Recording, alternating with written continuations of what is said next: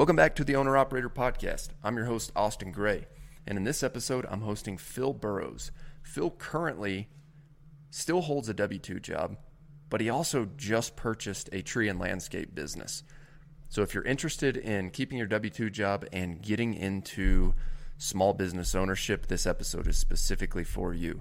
Stick around, listen to this episode. You can hear how Phil is managing his time between a W-2 job, a business, and his family. And if you're liking these episodes, please make sure to like, comment, and subscribe if you're listening on YouTube. If you're listening on Apple or Spotify, would you mind to give us a like, follow, and a 5-star review? It really helps us get our content in front of other people who want to start or grow a local service business. Finally, this episode is brought to you by Owner Ops. Owner Ops is an online resource hub specifically for service-based business owners. We have video content, we have private Slack channel with other service business owners, and if you'd like to check it out, you can visit ownerops.com. That's OWNROPS.com. Without further ado, let's jump into the episode with Phil. Still have a W-2 job, right? I do. Yeah, I still have a full-time job. And where is that? I work for a fintech. So a lot of the people I work with are on the West Coast. I work remotely. Everybody works remotely. A lot of people I work with are on the West Coast. So their day doesn't get started until, like 9 a.m. Pacific time. I'm in the central time zone in Tennessee. So I've even when I didn't have a side thing, I normally had like a couple hours in the morning, depending on how early I got up, 2 or 3 hours in the morning to focus on deep work or uninterrupted work.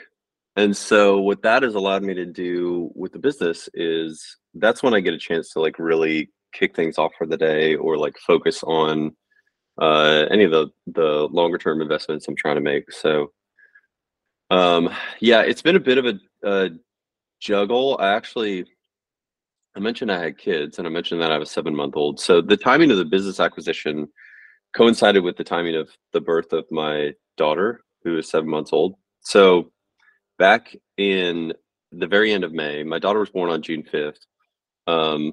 I closed on the business on May 31st. So basically a week after that, my daughter was born. The company I work for, my day job, I get paternity leave. So I had basically 2 months of paternity leave that I took at that point. And during that paternity leave, I was spending every day in the business, spending 50 to 60 hours a week, trying to learn the thing, trying to understand what made it work, what didn't work, trying to wrap my head around things. So the company I own is a tree and landscaping business. I didn't have any specific tree experience before I bought it. And so those first couple months were really about learning things, and understanding not just the business side of things, but just understanding the nitty-gritty details of the day-to-day and how we bring trees down, how we quote jobs, how we make money, what kind of things do we lose money on, all that kind of stuff. And so I was working on that basically 7 days a week for that entire period of time that I was off from my day job. So the timing of that worked out well, but it's also super, super chaotic, having a newborn around and also trying to do that.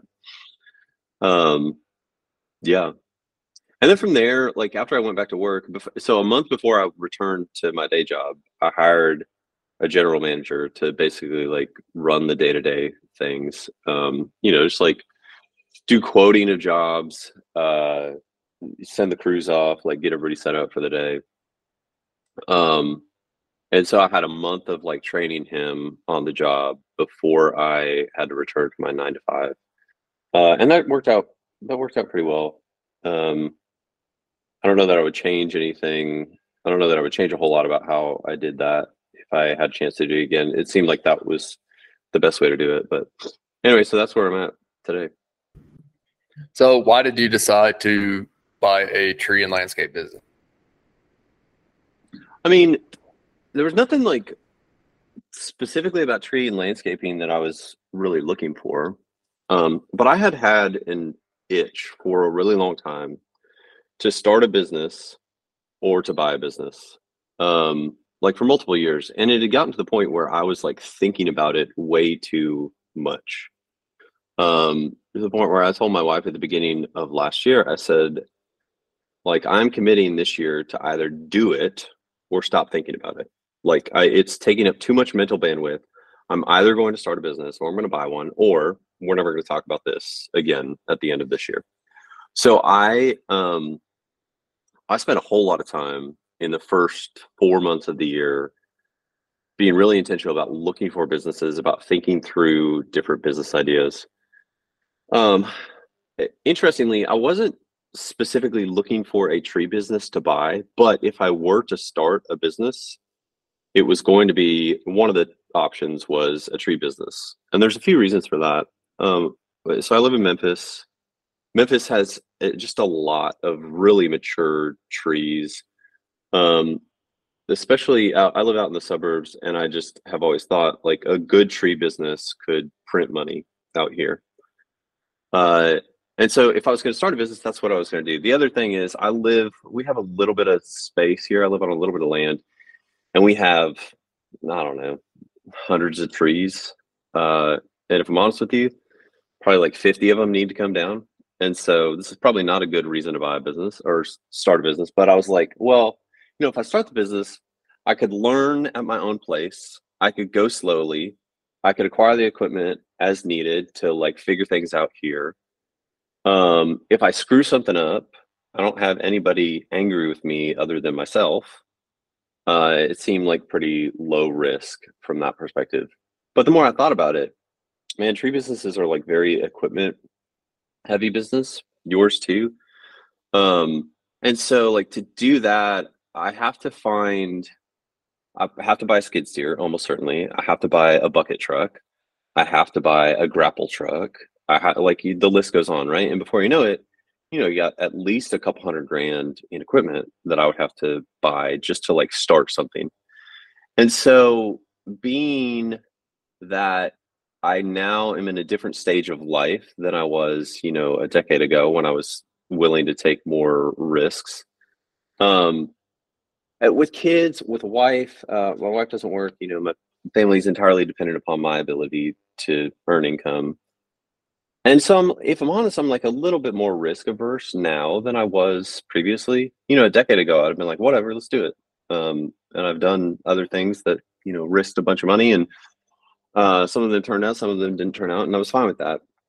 But I was like risk averse to the point that the more I thought about starting from scratch, spending a couple $100,000 with no guarantee of any kind of like, no guarantee that I could get clients, no guarantee that I could convince people to pay for our services, the less appealing that seemed to me. And so it was at that point I started pivoting away from that and really started focusing specifically on searching for a business to buy.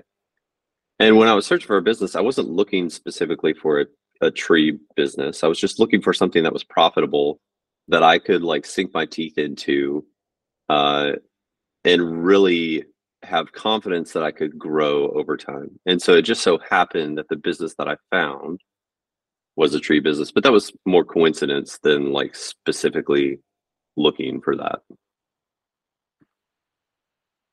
Is this business in your area? Like, did you have geographic constraints? I did have geographic constraints. I was looking for something specifically in the Memphis area. We weren't going to move. I have flexibility with my day job. I work remotely, but my wife, born and raised in Memphis, spent her entire life in Memphis. We have family here. Again, now that we have kids, grandparents are here. Like, we're just not moving our kids. We're not moving our family. And we had just bought a new house, like, less than a year prior, that my wife and I, when we bought it, had the idea, like, this is the place where we will be for a really long time. And so, yeah, I was specifically looking in the Memphis area. So I live in Germantown, which is a suburb on the east side of Memphis. The business is based in Millington, which is kind of a suburb on the north side of Memphis. So when I go we have a lot in Millington where we keep all of our equipment, where we meet up for the day with the crew and everything. That drive for me in the morning is like 40 minutes. So I basically drive across town to make that happen. And whenever you were looking for this business, how did you end up finding it? So I found it in the place I did not think I was going to find a business, which is BizBuySell. If you spend any time on BizBuySell, there's just a bunch of trash on there, honestly, and a bunch of franchises. And I was specifically not wanting a franchise. I don't know that I can articulate exactly why, but it just always had like an aversion to a franchise, at least being the first business that I have. I mentioned I'm more risk averse, but I don't know. I'm still very prideful, and so I wanted to fail or succeed on my own abilities and my own merits. And again, this is probably not super healthy pride, but franchise, to me, there are two downsides of it at a very high level. The first is always, whether this is true or not, I always had the idea that like my upside would be capped with a franchise because I would always be paying fees to the parent company. And then the other side of it is that my downside would also be limited. And I don't know, that might seem an interesting thing to people, but like I care very much about being good at what I do and succeeding on my own merits. And so there's some part of me that's like, no. If the business is going to fail, I want it to fail. And I want to learn the lessons of failure. And I want to, like, I don't know, this might be a little masochistic, but like, I want to learn that I wasn't good enough to do that thing. And so I just kind of like wrote off franchises pretty early on. But like the vast majority of the other stuff that's listed on BizBuySell, at least in the Memphis area, is like pretty worthless. And so I had looked at a bunch of other places. I was cold calling businesses. I was doing all that kind of stuff. But where I found this business was on BizBuySell. It had been listed for over a year. Turns out that the previous owner had multiple offers, had actually gotten really close to selling a couple times, and just like had things fall through. And when I made an offer on the business, there was another offer that came in like within days. So it was a business that was like desirable. Now, we can talk about whether or not, knowing what I know today, it would still be desirable, but it was a desirable business from the numbers and what I was able to find out about it. But yeah, it was just like publicly listed through a broker in Nashville. Can we start with what made it desirable, whether that's numbers or just something specific that you identified early on? Yeah, I mean, numbers. And I mean, numbers were the main thing. Numbers and my perspective on the opportunity for growth. So I'll just like run you through the numbers really quick. So I paid, I think I paid $875,000 for the business. The SDE number that was published was $400,000. After due diligence and a bunch of back and forth, the SDE number was actually closer to 300. And the previous owner was like deeply involved in the business, right? Like he was like in the day-to-day making it happen, not really paying himself a salary outside of the SDE number. So like right off the top, if I was going to hire somebody, I knew that was coming down. Those are the base numbers. The reason it was interesting to me is because I mentioned it was based in Millington. So Millington is, like 20 minutes outside of Memphis. But they were not doing any real work in Memphis at all. Memphis is a large city, over 1 million people. There are some like pretty affluent suburbs on the east side. And this business was not like attempting to take advantage of those at all. And the rationale from the previous owner was like, well, I have as much work as I can handle in Millington. I haven't really looked to like expand into Memphis. And so that seemed like a really obvious opportunity for growth going forward. I wanted to buy something that I could grow over time and not just like buy something that would remain stagnant and stable. Um, the other thing that made it interesting to me was the business's reputation was pretty good. Had a long-standing reputation, existing customer list on the mowing side.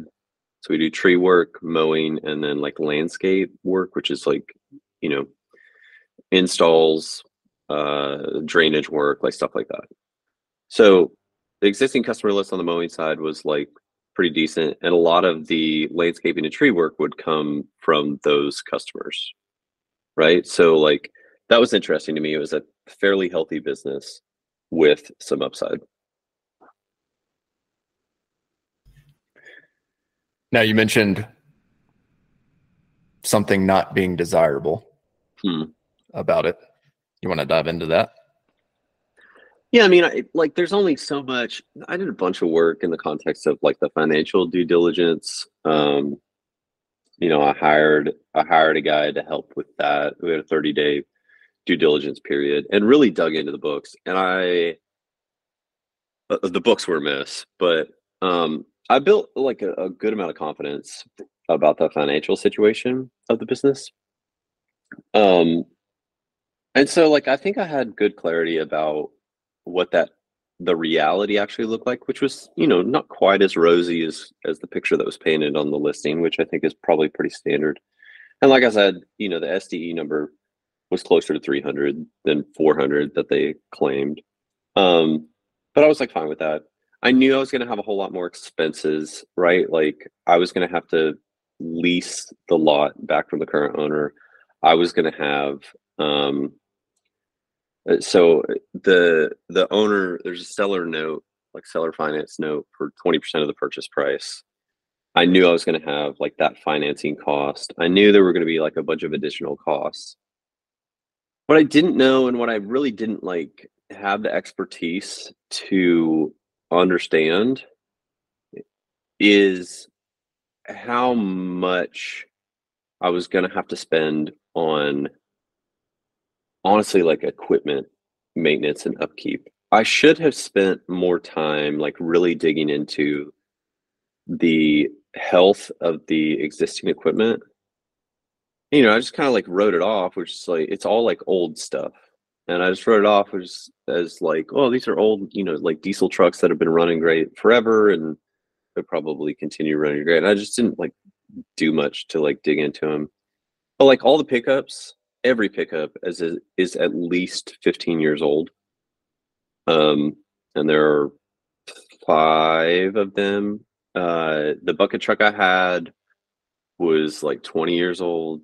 The grapple truck is 20 years old, right? Like, and these are all pieces of equipment that do last a long time, but um,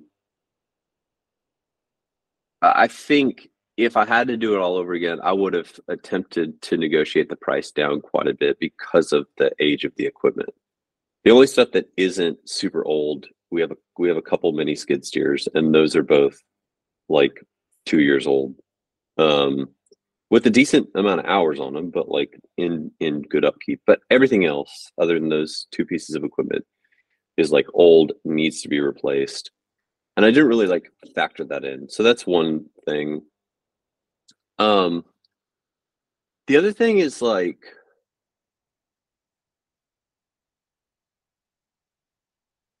I haven't been able to get the right people hired. So I've got some people that have been like really good. Um, but like apart from that like small core, um, hiring has been a problem that was has been much more difficult than I expected it to be. And it's just like an entirely different space than I have experience in when it comes to hiring, right? Like I've fired plenty of people. I lead a pretty large team at my day job, but it's in tech, right? And so like hiring is very different. Um, Motivating those people is very different. Keeping them engaged is very different. The tools that I have at my disposal um, to like keep them engaged and evaluate performance and like reward performance and all that kind of stuff is just like very, very different.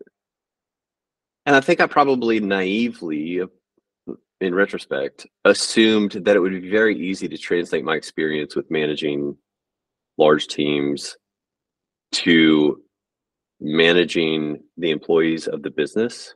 And some of it has translated well. Um, but like other things, I've honestly just like had to learn how to do differently, because it's just it's a different persona that is employed at a tech company than is employed at a tree company, and they need different approaches. And so again, if you're asking me about like what hasn't been super desirable, honestly, like the pain of that, just like that has been such a pain. If I didn't have to, this is gonna sound terrible. If I didn't have to deal with people, man, this business would be so easy to run. But like people, people have been difficult. But the truth and the reality is, like, it's the lifeblood of the business, right? Somebody's got to cut those trees. Somebody's got It to, really is. yeah. It really is. And I had always heard, like everything that I had read before, everything I'd heard, all the research I had done is like scaling a business and running a business goes through stages, right? There's like the owner operator stage where you were like in the day to day, you were making work happen, right? It's like you and like maybe a couple employees. And you can get like really good at that.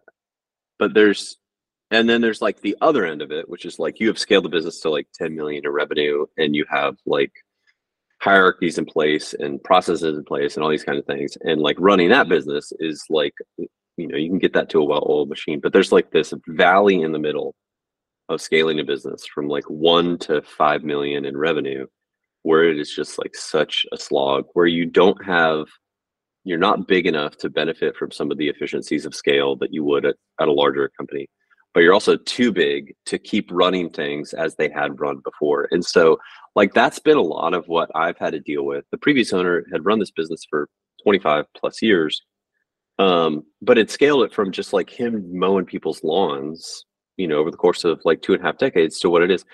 And like the way he did things worked for him, but it's just like nothing really changed as he grew things. And so like a lot of the business was run just like not really as a business, but as like a personal thing that a guy did. So like everything breaks down really, really easy the minute like one small thing goes wrong. And so like a lot of what I have been doing, especially over the course of the last couple of months, is like trying to get things to a point where we can become a well-run, like well-oiled machine. And there's so much work to do to get there. The first 6 months of ownership, honestly, the business was held together by sheer will and duct tape. Just like, I'm not gonna let this fail. And my main goal was like, don't kill it. We've gotten through that, and now I think it becomes about, okay, how do we actually like build the business that I want to have and that I will be proud of? And there's investment that's going to be required to do that. There's significantly more work that's going to be required. There's a bunch of stuff that we have to change. So, January 2nd, when we came back to work, I basically rolled out a bunch of like new policies that we're going to like start implementing. And I told the guys, like, by the end of this year, I want this business to be something that I'm super, super proud of, that everybody here who works for this business can be proud of it. They have like a vested interest in it. And like, it is very clear that we are a professional organization, and we're just like so far from that. So what are some specific things that you need to do right now? Like what is burning in your mind right now every morning when you wake up? Like, we got to get this piece figured out. I would say there's 3 things. One, this is like so fundamental and simple, but getting the right people in place. Like, basically, so one of the policy changes was like, unexcused absences will not be tolerated. Tardiness will not be tolerated. I have guys just like don't show up. They just don't show up. I have guys just like roll in 45 minutes late, and everybody else is like sitting around at the lot waiting for them. I'm paying people on the clock to wait for a guy because he just decided he didn't want to get up in time to get him. So it starts with that, but like the broader problem, the bigger problem is just like getting the right people in place that I can trust, that have some like sense of pride and ownership around the work that they're doing. And it starts with getting there, but then once they get there, it's about, honestly, just learning how to do work efficiently and profitably. Everything takes longer than it should. Everything takes way longer than it should. A perfect example of this, we're doing a big retaining wall job, like 30 grand retaining wall. When I quoted this job a few months ago, I expected us to be able to get it done in 3 weeks. If we get it done in 3 weeks, it'd be a great job for us. We'd make money on it. We've now been there, I think next week will be week number 8. And it's not because we've run into a bunch of stuff that we didn't expect. It's just because guys are not working efficiently. So the job started before Thanksgiving. And so we took the time off around Thanksgiving, but I think before Thanksgiving until Christmas was basically like 5 weeks that they worked on things. And I'm embarrassed to say this, but it's a retaining wall that we were building out of railroad ties, just replacing an existing one. It's not really structural, it's more like visual. Over that course of time, that 5 weeks, they averaged laying 4 ties a day. 4 ties a day for 5 straight weeks. So the week of Christmas, I took off and I went and worked on the site with them for the 4 days. Christmas was on a Monday. So for the 4 days, Tuesday through Friday. And I'm like, I'm gonna see how long this takes, and I'm gonna run this job. And you and I, crew, are gonna work side by side. And we're gonna see what we can get done. We got more done in those 4 days than they had in the 5 weeks up until that point. We laid 20 ties a day. Like, this is like digging down, setting footings, like all that kind of stuff. So it's not just like dropping a tie in place, pinning it, and moving on. There's work to do, but like we were working 5 times as fast as they were.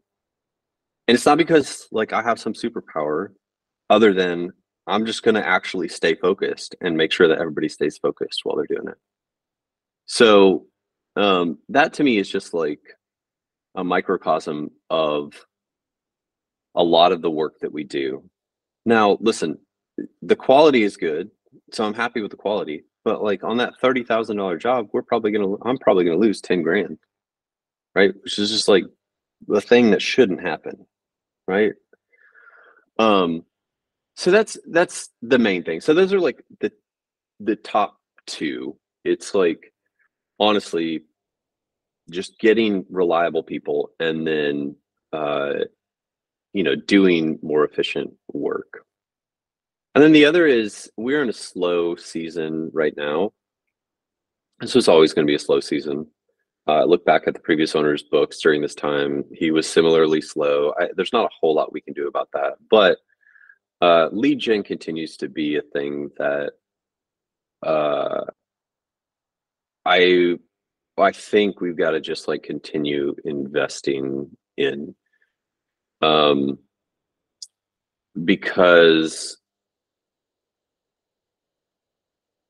I mean, along with people, is the lifeblood of this business, right? It doesn't matter how good the work is, doesn't matter how many people I have willing to do work. If we don't have leads coming in, if we don't have jobs coming in that are being booked, like, it doesn't matter. We'll just sit around and twiddle our thumbs, right? So I've done a bunch of work to invest in that over the course of the last few months. It's starting to pay off. But there's just like, that's a long-term investment to really make that happen. So that involves, after I bought the business, I rebuilt the website. We're doing a bunch of work in the context of like SEO right now. We've done advertising. I would love to get out of advertising.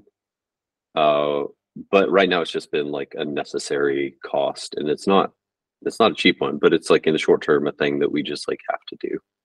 So that's the other thing that's like top of mind is at what point are the leads going to be flowing in organically at a rate that can sustain and grow the business without me having to spend as much money on basically Google ads as I do right now. You follow, excuse me, you follow the dumpster rental guy, Bodie? Yeah. He and I talked.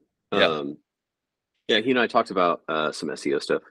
I heard it, also listened to your episode with him. Yeah, they are doing some good work right now. Anyways, I didn't know if you'd come across some of his stuff.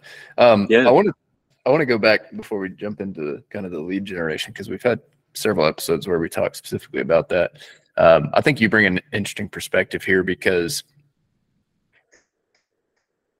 you know, you're coming from tech, you're used to managing the persona of the team member who works for a tech company. Now you're jumping into the service business.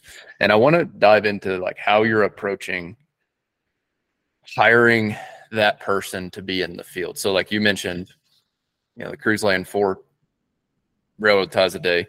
You go in the field, just bring an energy and almost just like an effort and a focus to that, and you increase efficiency. So when you look at this business from a high level, how do you make sure that each crew, well, first off, how big is your crew or team size?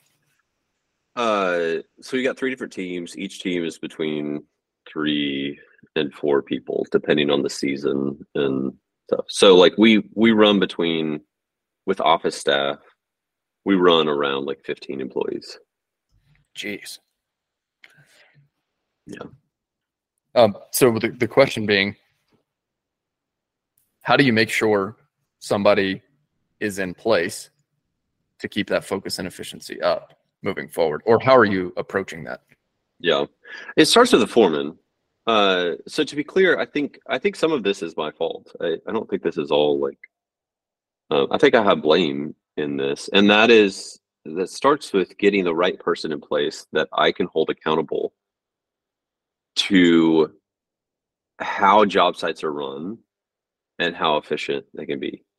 And so this is one of those places where I basically just ran with what the previous owner had in place. And I have realized over time that's not good enough. And so to answer your question, how do you do that? I have that figured out on the tree crew. The tree crew is good. The tree crew is efficient. I'm happy with that. It's the other 2 crews, the landscaping and the mowing crew, where we don't have the right people in place, or the people that we have in place are not doing a good enough job, is what I should say. I actually think that they have the skill sets to do it. It is about, I think it's a lot about like making sure that they understand what I expect, which I have not done a good job of. I've just kind of like sent them to jobs and, you know, allowed them to do their thing. And so one of the things that I'm focused on in the new year is like being much more explicit about my expectations around certain things. And so on that wall job, for instance, like I have been on site, I have communicated to them, this is what I expect to happen going forward. There's absolutely no reason why we can't maintain this pace going forward. And that job will be done probably today, maybe tomorrow. So like that has worked. But like, if I'm honest with you, I don't know that I have entirely figured out how I translate that to the next job, right? Because like not every job is a retaining wall job. If every job was a retaining wall job, it'd be very easy. And we say like, hey, the expectation is that we can move forward at this pace. And if you are not moving forward at this pace, there needs to be a good explanation or there will be consequences, right? And I think though, like the way I'm approaching it is, I think it's actually a symptom of the lack of structure and lack of intentionality around the fundamental things that exist within the business, and the unprofessionalism with which the business has existed and been run for a really long time.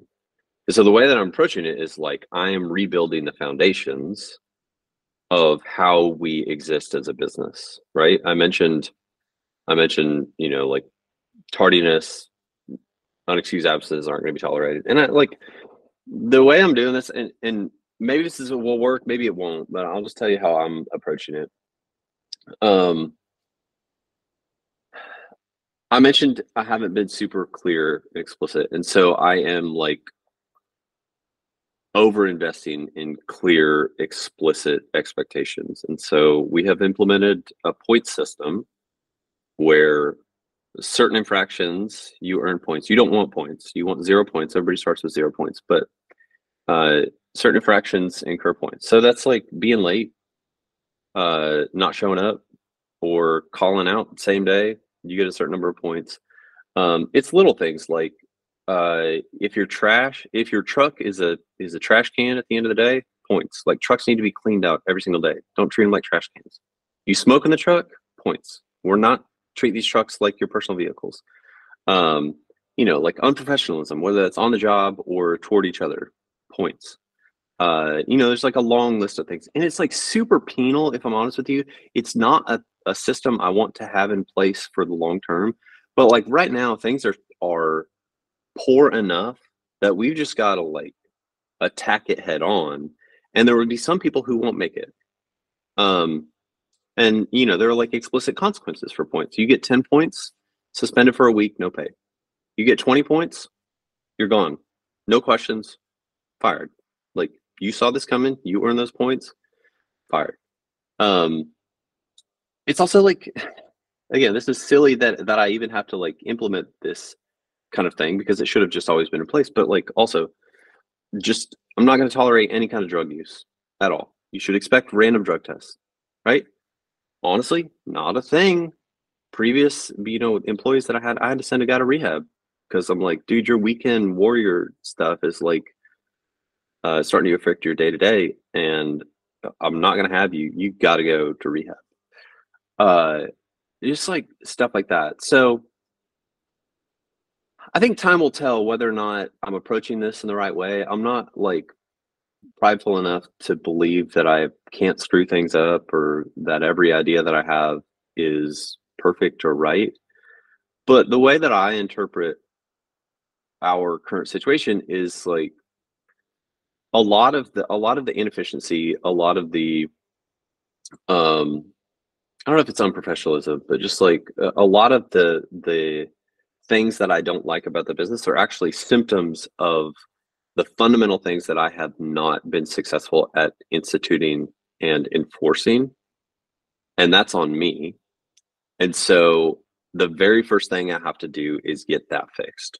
And so I think probably by the end of this month, we'll be in a much better place on the foundations. And then from there, it becomes, okay, well, how do we like take that foundation and build upon it? I've seen some changes already from some of those policies. I've seen guys be much more intentional, much more communicative about what's going on. And so my hope is that like starts to permeate longer term. And then how you hire the right people.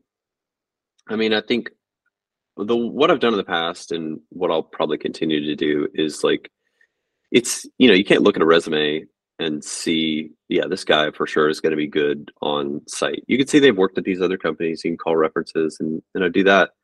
But normally what I've done for hiring is like, you just have like a week or 2 week probation period where we try you out. And if at the end of that week or 2 weeks, you're not cutting it or you're not a good fit, then we move on.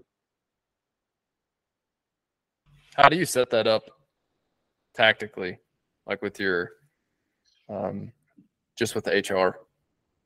Like you bring them on as a W-2 immediately? Yeah. And then just say, hey, like explicitly in the offer letter that you have a 2 week trial period, and then we'll make a decision on whether this is a full-time or not. Yep. Yeah. And I've even done it,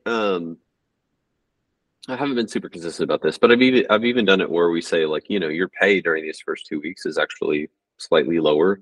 And if we find that you work, we'll raise your pay. And that's, from the employee side, that kind of sucks, if I'm honest with you. That's more for like that's an attempt for me to protect myself from a little bit of the downside, right? You bring in a guy right off the bat and you pay him $23 an hour and he wastes 2 weeks worth of work and you've paid him for, 80 hours. I would prefer to pay significantly less than that. So, um, I haven't been really consistent about that, if I'm honest with you, the like, pay thing. And I don't know that that's really the right way to go about it. I think the probation period where we say we're going to evaluate you in the field, and then at the end of that period, we're going to say yes or no whether or not you make it, makes a whole lot of sense. But yeah, everybody's a W-2, um, and that's important for a number of reasons. Mostly my like insurance liabilities, right? Like workers' comp. I want everybody to be covered by workers' comp. Just like all that kind of stuff. All the liability insurance I have. I just want to make sure that there are like no, I don't know, no loopholes or gotchas that I fall into there by attempting to bring on a 1099.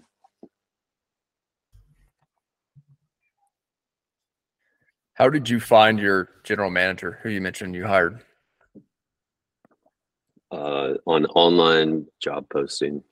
He was a guy who has spent his career in banking, and was like looking to get out of it. And I just had like a posting for a while. I had a few applicants. Honestly, not a whole lot of like quality applicants. The guy I hired was one of the few that was like worth a conversation with. And he has been, I think he has been really willing to learn. The main thing that I was concerned about bringing him in was I just needed somebody to make sure they understood how to price jobs, how to quote jobs. Because like I said, we have to like, that is a constant thing. We have to continually be out quoting jobs, getting jobs. And so like, even if he didn't run the day-to-day of like crews and stuff like that, that was the main thing that I wanted to make sure he was doing well. And he's done a really good job about that. He like ramped up pretty quickly on pricing, understands kind of like where our costs are, what we need to be pricing jobs out to make money. So he did that like well, ramped up over the course of the first month or two. And then the last few months has been about,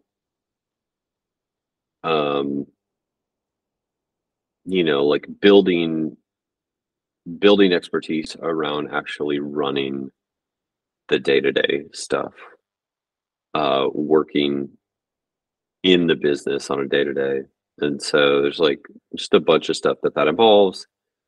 And he had to build trust with the crews so that he could actually like enforce some accountability. And I think again, on retrospect, I don't think I set him up well for success from an accountability standpoint, like his ability to actually enforce and require things of the crews, because we had not explicitly articulated what it was that we expected. And so that was another big motivator behind me rolling out all of these new policies in the new year, is like, I want it to be very clear what we expect. I want my GM to be able to like very clearly enforce these things and hold guys accountable. Now that he's built trust, now that guys, think of him as their boss, he's got to have like some framework and structure for actually consistently and equitably and fairly holding the bar on these things. How do you incentivize that role? So he has a salary portion of his comp, and then he has kind of a commission portion. For the first 6 months, that commission has been all revenue based. Because my thought there was like, during that period of time, really his role is going to be winning jobs, kind of not really a sales role, but like like quoting things properly such that we win these jobs. at the rate that we expect to win them. And so like up through December, the commission portion of his comp was just revenue based. So he got a percentage of all revenue that came through. From the beginning, I told him though, longer term, I wanted to incentivize him like a more like profit based or margin based incentive. And so at the beginning of this year, we switched to basically a net income based commission, but also one that has like that steps up his percentage if he can increase our margins. So, if like at $1.2 million revenue, our margins are 10%, he gets this percentage of that net income. If he could, at the same level of revenue, 1.2 million, increase margins to 11%, then his percentage of those profits that he gets to take increases as well. So really what I told him is I would love to make the same amount of profit with significantly less revenue. We're not super efficient. I would love to get our margins. Margin growth is what I care about this year. I don't care about revenue growth. I'm actually fine with like revenue going down if at the same time we can grow margins on that revenue. So that's how he's incentivized going forward. There's also like a overall performance bonus for him. And that's basically just like my evaluation of his performance in the role. So that's, things like hiring and firing, honestly, like his ability to enforce and hold people accountable to the policies that we have in place. There's I think 5 different points that I'm evaluating him on. And so that's like a portion of his bonus that he'll get at the end of the year if he's successful in that.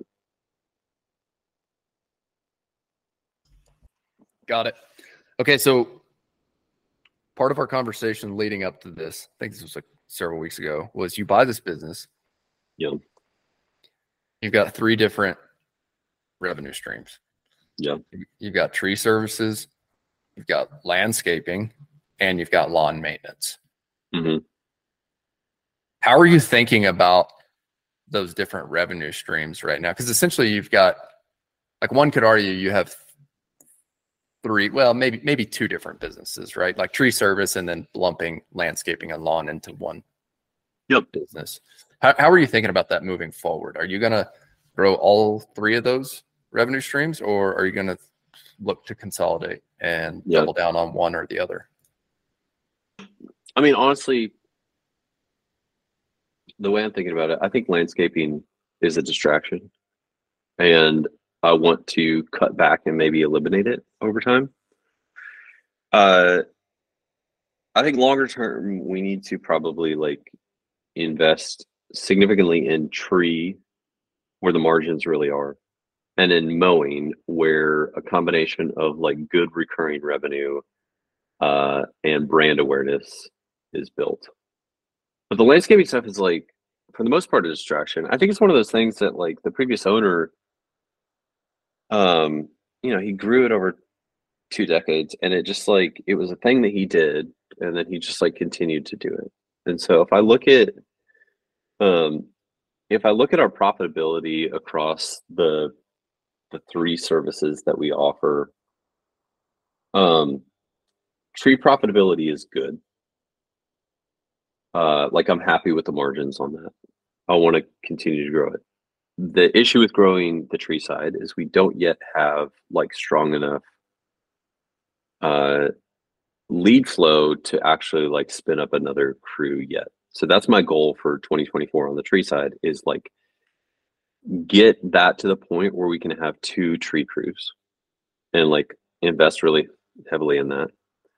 On the mowing side, margins are not great, but I think it's like a necessary investment to keep our brand at the forefront of people's mind, so that when they have tree work, that's who they're calling. We get a lot of that kind of stuff, right? Like storms roll through Memphis.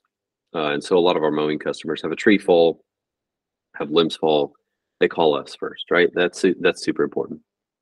On the landscaping side, margins are like so all over the place. So we'll do, one job where margins are like, net margins are like 25%, which is awesome. You do the next job and you lose money on it, right?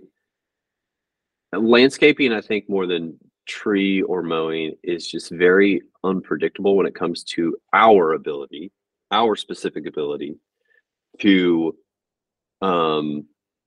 finish a job in the amount of time that we expect it to finish. And we have attempted to change some of our quoting to basically like bake in the buffer. And what we find is like we just don't win jobs if we do that. And so as things are right now, I am not confident in our ability to complete landscaping jobs efficiently enough to make money. And so what I would like to do over the course of this year is like start to dial that back and potentially get out of it entirely. The alternative there would be to just like get out of the big jobs and focus specifically on the landscaping services that are like bed maintenance, planting, like the stuff, like mulching, the stuff that's like very, very predictable. We can price them in a way that both makes sense for the customer and for us. And just like only do that kind of stuff and just like ignore any of these larger jobs that could blow up in our face. So that's how I'm thinking about it. The thing that is like preventing me from just like pulling the trigger on that, if I'm honest with you, it's like twofold. One, we don't yet have enough tree work for a second crew. There are two guys on my landscaping crew that I could like shift to a tree crew tomorrow. They have experience. They're great. I just need to hire another climber, but like those two other guys be grounds guys and they'd be awesome. So there's that. And so if I were to like just kill our landscaping stuff, I'd probably have to let those two guys go, and I don't want to let them go. And so like this is the other thing that like in my mind, I'm sure other business owners like are struggling with this as well all the time. I want to make money, but like I don't want to make a profit at all costs. Like I don't want to just like treat people horribly. I didn't buy this business to just make money. I also bought this business as an opportunity to hopefully like have a positive influence on some people's lives. And that starts with the employees that I have. And so there's some like personnel decisions that probably a ruthless owner would have made differently. There's some personnel decisions that I could be making right now to increase our margins, to like lower our costs, that I haven't made yet because honestly, like I care about the people too much right now. Not too much, but like I care about them too much to make that type of decision. I think that's how it's always going to be. And so that's honestly like what's like preventing me from just moving forward really aggressively with cutting back the landscaping stuff. Is there would be consequences for people that I do not want to inflict right now. I'm okay being patient. I'm okay. I'm honest with you, and this is like a pretty privileged place to be, but like I'm okay losing a little bit of money while we figure this out, if it means that longer term I can like do right by some of these people that I care about, that I know are dependent upon the job that they have right now. Well, it's an interesting situation to work through. And yeah, just from an outsider's perspective, I love the tree business. I love any sort of maintenance style business. I talk to people in the landscaping business, and look, we get asked all the time, hey, can you guys do landscaping? And I just don't say yes, because landscaping, it opens up, like you're opening up a can of worms to so much creativity and so much ambiguity on the quoting side and the estimating side. And so, I've seen some of the landscaping companies who have had some really good success. It's like they pick one thing and they focus really well. It's like, we do pavers and that's our expertise. Or we do boulder walls and that's our expertise. But I've always been curious how these landscaping companies with the design aspect and the creativity actually do.